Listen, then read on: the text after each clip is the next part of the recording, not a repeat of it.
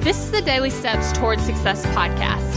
I'm Kayla Celeste, and if you're ready to show up for your goals, your business, and your life, then you're in the right place because I'm going to be sharing with you the tips, the tricks, and the strategies to help you get things done and actually accomplish your dreams. So let's take the daily steps towards success together.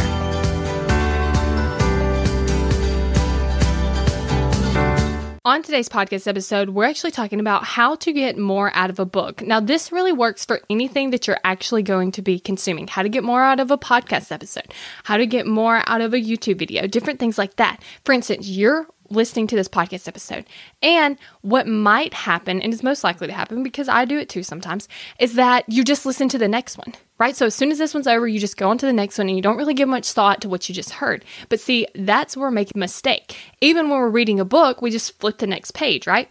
And we just continue reading. But where the real value is and where you can get the most out of a book or any piece of content is by stopping and thinking about what you just read. So after you get done listening to this podcast, stopping it, and then thinking about everything I just said. How can you implement it? Do you even want to implement it? Do you agree? Is this valuable advice? Different things like that, like just thinking about the content. And then what I like to do is when I'm reading a physical book I like to stop with sticky notes and then write some notes down. One thing is because when I'm consuming content, I get a lot of ideas to actually produce content. So I like to make note of that so I don't forget. And then just take all my sticky notes and I'm like, okay, here's the next episodes.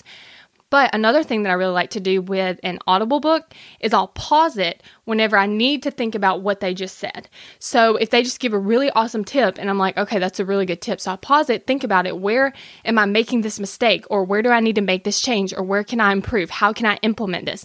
And I just sit here and think about what they're saying so that I can start implementing the book. So that's what I want you to do. After you listen to this podcast episode, stop. Don't listen to the next one. I mean, if you're going to listen to another one of mine, okay. But like for real, pause it and then actually just think about what I just said. And then listen to another episode and then think about what they just said. So what ends up happening is you're actually taking time instead of just consuming.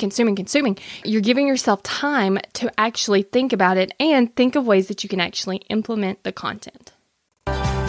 Thank you for listening to the Daily Steps Towards Success podcast. Make sure you tune in tomorrow. After all, we're in this together, one step at a time.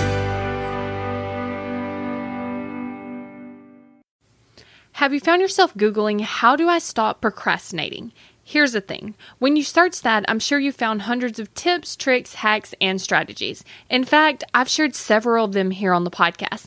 The only thing is, did it work? Are you still procrastinating? If you are, then what you need isn't another hack. You need to focus on the actual thing that's causing you to not take action. Our thoughts control our feelings control our actions, which means if you want to change your action or inaction, you first have to change your thinking. That's exactly what we focus on in my program, Kick Procrastination. This program is designed to help you go from procrastinating on your goals to taking massive action towards achieving them. So go to kickprocrastination.com to sign up.